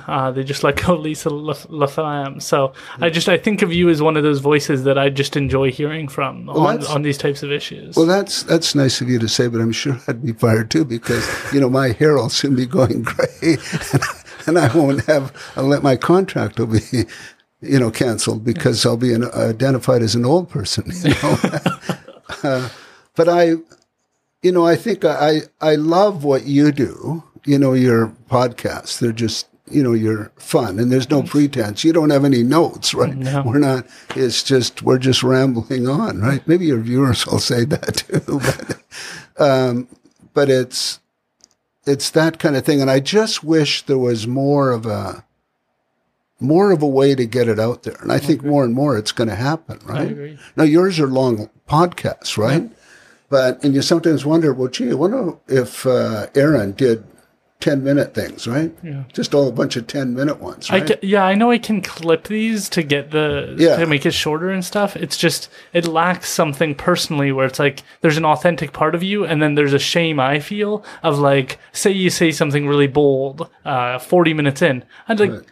That's not the thing I hated about your representation was that, in this podcast earlier on, you were talking about how everybody has potential and we just got to support people in their development. You need to hear that and then hear your complaints about politics. You need that balance. I so appreciate that, because in almost all media, the editors have an opportunity to cancel that out. Even in the print media, TV media, television. But it does.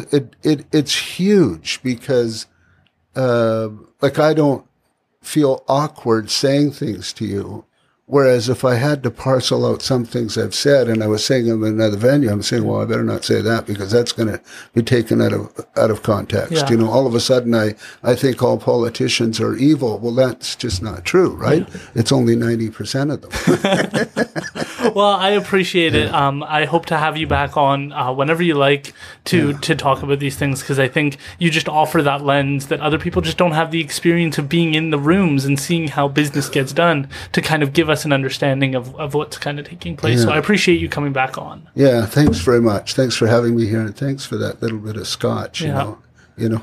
Was it peaty enough? No, it wasn't a peaty kind, but it was Macallan. It's a very good, very pricey scotch, actually. Yeah, my friend Jacob, who actually who knows you as well, who bought it for me. Okay. Yeah, awesome. So it's very good, and what a pleasure. I mean, first time I've done an interview where I've had a glass of scotch. But I want all viewers to know that I had, 1 ounce, and that was an hour ago.